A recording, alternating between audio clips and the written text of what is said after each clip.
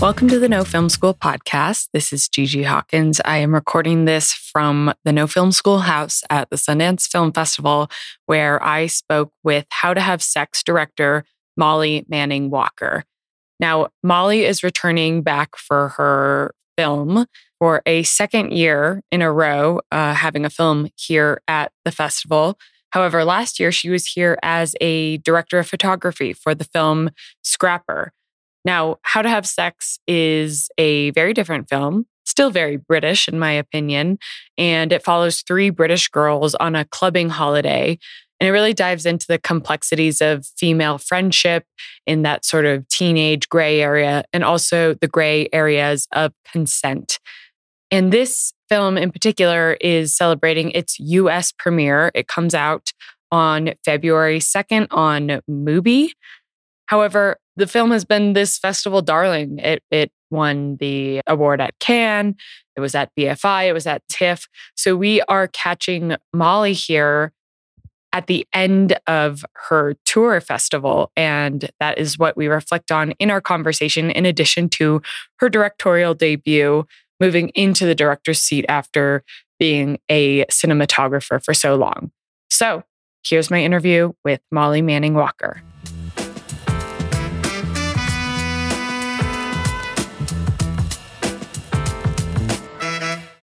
When you need mealtime inspiration, it's worth shopping Kroger, where you'll find over 30,000 mouth-watering choices that excite your inner foodie. And no matter what tasty choice you make, you'll enjoy our everyday low prices, plus extra ways to save, like digital coupons worth over $600 each week. You can also save up to $1 off per gallon at the pump with fuel points. More savings and more inspiring flavors make shopping Kroger worth it every time. Kroger, fresh for everyone. Fuel restrictions apply. Welcome, Molly, to the No Film School podcast. Thanks for being here. Thanks for having me. Welcome to the end, I guess, the end of your journey. This is the last interview and potentially the last festival screening of your film. How does it feel? Yeah, good, I guess. I know it's like a full circle moment when I was back here at Sundance, and it was my first kind of film festival that came to with Scrapper. And so, yeah, it's been a bit of a crazy year, but feels like a nice end moment. Have there been instances where people run into you and they're like, oh, you're back? Like, what have you been doing in this last year? And you're like, well, I made a movie and it's here. Not really, to be honest. We haven't been here that long. So I think we haven't had that much time on the street, but it's really nice audiences here. And yeah, it's great to screen the film. Yeah. I ended up seeing Scrapper when it played at the Nevada City Film Festival. And I didn't know anything about it. And I had seen the title and I was expecting like a gritty drama. And it was just a delight. And so different. So it was so cool to see your name, and congratulations on the directorial debut. Thank you. So let's talk about the film itself. What was the inspiration for telling this story in particular? Yeah, I guess it came from lots of different holidays that I'd been on as a 16-year-old, 17-year-old. And kind of on reflection, talking to friends about it and realizing that we'd kind of all learned how to have sex wrong, and that we'd gone through these kind of mad experiences where we'd pressure each other into stuff. And yeah, so it was kind of like trying to examine that time in our lives. When you were writing the script, which you did as well, what was some unexpected discoveries that you had about like re-examining that time? I guess like how horrible we were to each other without kind of realizing, and how we put up with so much from each other and called that friendship. And actually it was kind of harsh on each other. Yeah. Yeah. And now that, the festival or the film has had such a wide festival reception and has received all this acclaim and is coming out on Mubi in a couple of weeks, has there been anything that has been surprising about the reception and people watching the film and how they're reacting to it? Yeah, I think we always kind of hoped and expected that women would feel seen by the film. But I think what has felt quite radical is like men acknowledging that they have learned how to have sex wrong and that they've put people in uncomfortable positions. And I don't think that was expected. Yeah, that is the thing that stuck with me particularly. I went to University of Michigan. It was a party school. Blacking out was like kind of glorified. And the conversations afterwards, with the girls laughing about it, and sort of laughing about these situations and scenarios. And looking back now, I'm like, wow, that was not okay. And seeing that explored in the film was like just this universal thread that was so refreshing to see done so well. It was very powerful. Yeah. I think that we all kind of learned to drink wrong as well. Yeah. It's sad looking back on it, but I'm like, it was so glorified. I mean, specifically, I've heard about the party cultures in the UK and like going to these like islands specifically, and then it's just glorified in the Greek life system of, the US as well. And it's kind of this universal thing that I'm so glad you're examining it. Okay, so you have done extensive work as a DP. So let's talk about how you discovered the look of the film. I know you worked with like Canon lenses, but talk to me more about that process and then also moving into finding a DP for your own project. Yeah, so we had a really great test period in that because all the tourists were going to leave the island, we pre-shot in the first week of prep some of the pool scenes, some of the party scenes, because we wanted to use real tourists. And what that meant was that we got a camera package and like a bunch of different lenses sent over. So like zoom lenses and K35s and like loads of stuff. And LF. And then we shot a bunch in LF mode and in 35 mode. And I guess what that did was allowed us to test what the look was. And then the colorist, Joseph Bicknell, he built a really great LUT based off the 35mm photographs that I'd taken as a reference. And that was a really great LUT that we didn't change and actually helped us so much in the grade. We only had a really short amount of time to grade it. And so because we'd stuck quite strongly to this LUT, it really helped us. So yeah, we went with K35s and the LF, the mini LF. And choosing a DP was really difficult. I'm like really fussy about handheld. And I wanted it to feel like almost documentary. And so I chose a documentary DP who has great handheld and was really passionate about the script. And his name's Nicholas Canaccini. Shout out to Nicholas. Yeah, shout out Nicholas. Was it hard to let go of the camera? Yeah, it was really difficult. It was probably one of the hardest bits of the process. And I think it's just more like almost how I see a film set has always been through a lens and through holding a camera. And it was similar on my shorts, it was like almost your POV of the set changes, like you're not looking at it directly through the camera. So I just had to kind of like reprogram my brain a little bit, which was difficult. You did it. I'd love to hear about how you approached directing the scenes, especially some of the more intimate scenes, but the scenes where you are with the actors or with these characters for extensive periods of time. Like what was your process for letting those scenes unfold? Yeah, so in some places they're much more improvised than scripted, but in most places they're really heavily scripted, and that's because 6 people improvising becomes really chaotic very quickly because it's very hard to track and it's very hard to cut because you end up with if you're covering it off in like people's close-ups, you end up with a scene that doesn't make any sense because everyone does everything differently every time. So quickly realized that when they were together as a group, it was much more difficult to improvise, whereas we kind of tried to stick to the script and allow people to throw in words or phrases that added to it but didn't take away from the essence of what the script was doing. Often, because the actors were so good at their jobs, we got the time to experiment. So like often their first takes would be really amazing. We'd be like, okay, let's just try this scene with no words, or let's try it with where you're only talking about chips, or whatever that version is, which in the edit gave us lots of kind of great material to work with. The ensemble, I mean, obviously it's led by Mia, I'm blanking on her last name. McKinnon Bruce. Yes. And who plays Tara, who is fantastic. But coming into the film, I was like with this group that then becomes this bigger, more amorphous like entity partying through. Talk to me about the casting process and how you found this like very authentic group of teens who are out there having a good time. Yeah, it was a really intense process. We cast for like 6 months, I think. Wow. got really lucky in finding Mia quite early in the process, because all of us were quite kind of worried that she would be the most difficult person to find. But her tape came in pretty early. And so what that meant was that we could screen test her with everyone else who came in, which meant that we were like really naturally building this friendship group. And often people would work on their own and then you would put them in the group and they wouldn't work. So it was kind of a fascinating process. And then like very late in the process, I decided that the third couple, and it used to be Greg, would be a queer couple. And so we changed it to Paige, and the casting director like hated me and was like, we've seen 300 people for this role already. And she was like, does that mean we have to find a Bradford lesbian to fit in with the boys? And I was like, how difficult could it be? And we searched on TikTok, Bradford lesbian, and we cast the first person that came up. Amazing. They're great.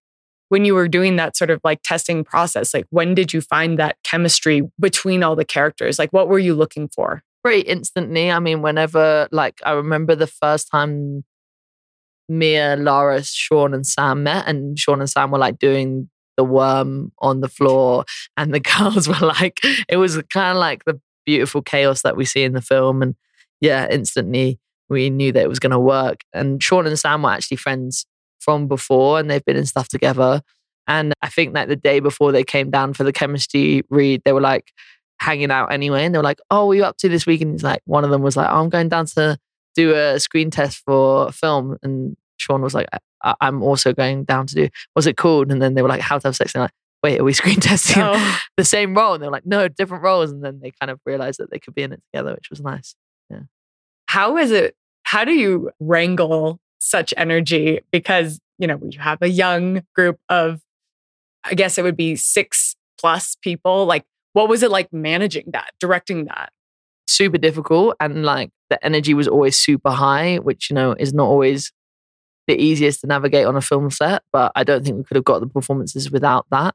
And yeah, they were all so passionate about the project that it kind of translated really well. But it was definitely difficult navigating 6 really high energy young people. Yeah. And yeah, we're still like very chaotic as a crew. Yeah. I mean, that like Bacchanalian energy is so critical to the execution and critical to the story. It really works. How would you categorize yourself like as a director? Are you speaking using like the classic, director terms to get a performance? Or are you more talking about like character motivations? Like how did you work with each of them? I guess you kind of feel it out as you go through the process, and different people need different things. Like some of the actors needed to talk about what was driving them and like where it came from. And other actors just wanted to like play and figure it out together in that way. So yeah, you kind of realize as you go on the process. And I guess the difficult thing about having 6 people is like trying to figure out who's burning out, or like who's got the energy first, or who gets bored quickly, and you kind of need to shoot them first.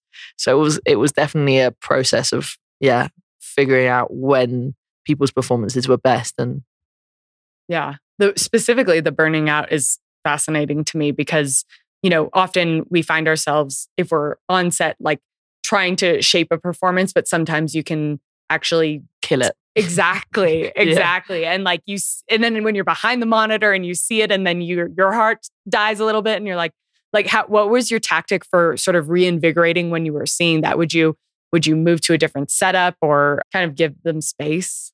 Yeah, I don't know exactly. I guess one of the main things that kept the set alive was that we would do these experimental takes. So if it felt like everything was falling flat, we'd be like, okay, let's just do this scene with no dialogue, or let's do it with where you can't stop dancing, or, so that would always keep both the crew and the cast very energized because no one really knew what was coming next. Yeah. And how many takes were you usually going for? Not that many. We managed to shoot a lot in the space of time that we had. So we were moving quite quickly. One of the things that that is a through line of the film are these dance scenes and these parties, which again are so part of like the setting in this world that they're throwing themselves in and are so excited to be a part of. But thinking about like the execution and the production of that, and even directing to get that energy, which I assume you didn't have music playing, or you only had the beat going. Yeah, it was so chaotic. I mean, getting 300 people to dance to no music and then choreograph the scene and get the performance within that was like really intense. And we did all the party scenes in the first 2 weeks. And because we were worried that all the young people were going to leave the island and go back to Athens or back to the mainland. So like baptism of fire, second day directing 200 people, third day 300 people. Fourth day, I think we did one of the assaults. Fifth day, like another 200 people. So it was literally like, but in a way I think it was good because the energy was really high and the crew were still very like, when it gets to the end of the shoot, everyone's kind of dragging their feet a little bit. So in that way, I think it was great, but it was definitely... I don't think I'd like really expected how difficult 300 people staring at you going, what are we doing? is, and like resetting their action every time you do a take and making sure there's always one extra doing something kind of strange. Like you have to like figure that Reel out them in without like your actors getting bored. So yeah, it was definitely a trial by fire. Yeah, exactly. How do you maintain like you've been on set, you've on many features, like how do you maintain your energy to like the stamina of it? This is something we talk a lot about on the podcast because, it's so easy to burn out in this industry, especially like in the indie film space, when often we're in these extreme situations or we're wearing multiple hats. So we're always looking for advice from filmmakers on how what is their tactic for not burning out? Yeah, I mean, I kind of knew the stamina of it based off Scrapper. And so I was probably the fittest I've ever been. I was like really working out leading up to it. I would like drink a green juice every morning with like high iron situation going on because the set food is always so, I think that's part of it. You get so bogged down in the food. Yeah. And then I don't drink while I'm shooting and I try and like sleep as much as possible. Yeah. I mean, obvious stuff, but it's definitely difficult and the anxiety can keep you awake. Yeah. So you're actually the second person in the last like 3 weeks who brought up not drinking while being on set. And we had Robert Yauman on a couple of weeks ago and he was like, we love to sit around the table on Wes Anderson's films, which are also destination films most of the time. So like there's this big family environment. And he's like, and now I'm allowed to have one drink and then I go right to bed. And it's so easy for that to be like sort of slipping into the culture as well. But like, yeah, again, I think it's like very important to be pacing ourselves, especially if you're leading the whole experience. Yeah, I definitely knew that in that space, it was quite dangerous that it could become, you're in a party town, there's alcohol all around you, we're with loads of young people. So I kind of just knew that I had to keep like very sober during it. Yeah. To maintain that sort of energy. What was the most challenging scene to shoot? Probably, I mean, there was a few very challenging scenes. The blowjob on stage in front of 300 people. It's because it was like an assault and intimate, but also which had like multiple parts to it and multiple, performance pieces in it. Was super delicate for the actor to perform. And also 300 people staring at him. And it was in the middle of the night in winter and they all had to be wearing bikinis and no clothes. So that was really techie. And then also the beach scene, the assault scene on the beach, it was like, again, an intimate scene in a public space. They have to go in and out of the water, get dry, get wet. It was like, there was lots of, it was very tricky as well. Now we're in this new world where intimacy coordination is a thing and it's expected and thank God for that. Can you talk about your work in that space? Yeah, I think it's really important. And I think the safety of our cast and crew were like paramount to us and the financiers as well. So it was talked about right from the beginning. So we had an intimacy coordinator brought in at rehearsal stage when we were in London, and then for all of the intimate scenes. And I think it's just so important that the cast feel that protection. And also as a cinematographer, I've been in situations where it's like 4 p.m. on a Friday and they're like, quick, we've got to shoot a rape scene, like go, go, go, go, go. And you're like, like, don't know what other people have gone through on crews. And I think that pressure to deliver at speed is like really unhealthy. But it was kind of like, so we had the intimacy coordinator who helped us choreograph all the scenes and they were probably the most rehearsed bits of the film. But also it was kind of bigger than that. The culture of the film was that anyone could speak up at any point and that we were a really team atmosphere. We played football every Sunday, barbecues and sing-alongs, and went swimming and boats, and so it was great. Can we dive in a little bit more specifically about like how you set that culture with the crew as well? I've never even talked about specifically like intimacy coordination and also creating a safe set in that context outside of talent. Yeah. So that's really like, I think important. And what were some of the, like, how did you set that? Yeah, I think we talked about it a lot, like very openly on set. It was like, this is really difficult. And I knew that loads of women on the set had experienced what we were shooting. So it was very fragile, especially when we were shooting the bedroom scene. It was really hard. And so we just tried to keep it a really open space. And I guess, my experience as a DP helped that, because I kind of knew what it was like to witness something. And often crew aren't thought about in that way, because it's like, it's your job and you're meant to sort of like keep quiet and keep moving on it. And I think that's something that maybe that intimacy coordination needs to be brought into like a bigger realm in terms of that. We also had counselors available to any cast and crew. And so it was hopefully dealt with really well. I think so. Yeah. I mean, that feels like an industry standard that should be expected.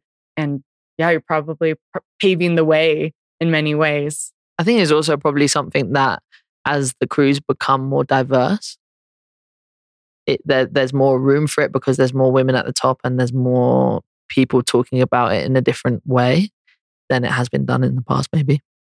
In your experience, and we can talk outside of how to have sex in particular, have either you or somebody that you've worked with been able to like raise a flag in that situation? Like, I think it's really important to model or hear how you can voice this kind of stuff, especially on set in these high pressure environments. A lot of our listeners are working on indie films or short films or student films where there may not necessarily be the same type of leadership. So what would you say to somebody who's like in that situation, needs to articulate this? Yeah, I mean, I guess try and flag it with the producers, or not always possible, and like have flagged things with producers in the past and it hasn't gone well. I think you quickly get an idea of who's around you and who's the safe space. And it's complicated. It's different on different sets. But the more I'd like to think that more producers are getting up to speed on that stuff. It's a unique industry that we're in, where we are thrown into these stints of working very intensely in these high pressure environments, but there is no HR, and it is falling to the producers, who are also, oftentimes making sure everyone is also being fed and have a place to lay their head at the end of the day. And I think it's really important that we're empowering people around us in those situations to like identify and articulate when something doesn't feel right. Whether it's, and actually I think in general, we do a better job with like safety. Like there's a safety meeting at the top of every day. So when it comes to psychological safety, whether it's like in any spectrum, like being able to talk about it is crucial. So cool. What else would you like to share with our listeners, our emerging people who didn't go to film school and some who did? I don't know. We did like lots of, I'd storyboarded all of the whole film by hand and never showed it to anyone. And it's pretty much shot for shot the entire film. Wow. I'm like a real prep freak. Like I made like a 600-page document that is the shot list, which is like every shot with a reference and a Artemis attached to it. And then often don't look at it when we're shooting, because you don't want to like over cramp the brain, or like force it into a situation. Well, it's probably like deep in there because you spent all that time. Was that something where you went away, did it all in one go, or was it a gradual process? It was like gradually over prep. Yeah. Yeah. What else can we share? Something that someone told me in the edit, which actually saved the edit like in a big way, was like, watch your film on mute and see if it still makes sense. What did you discover when you did that? I guess because it's a film that doesn't have that many words, like you can hopefully track her emotions through her face. Like it became very apparent what wasn't working and what was working. which was cool. So what's next? Just going to try and get back to writing now and focus on the next project. I mean, there's a few ideas floating about, but nothing super solid. Are you sticking to directing? That's the plan. Yeah. I'm sure it will unfold that way. I can't see. I mean, this is just fantastic and I can't wait for it to be out in the world. Oh, thank you. Yeah, I can't wait for people to see it.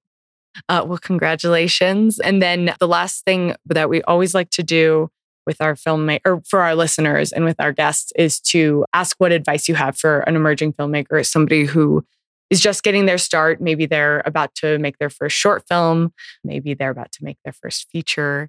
What advice do you have for them?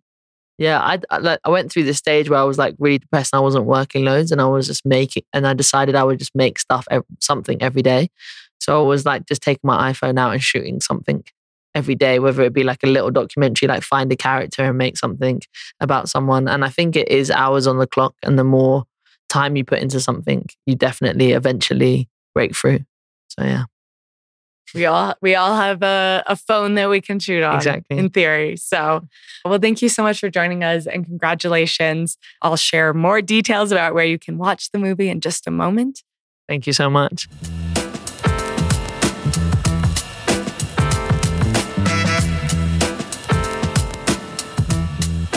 Thank you so much, Molly, for joining us for this conversation, for geeking out with us about lenses and all the good stuff. And thank you for making a movie that is complex and beautiful and heart-wrenching and also not saccharine.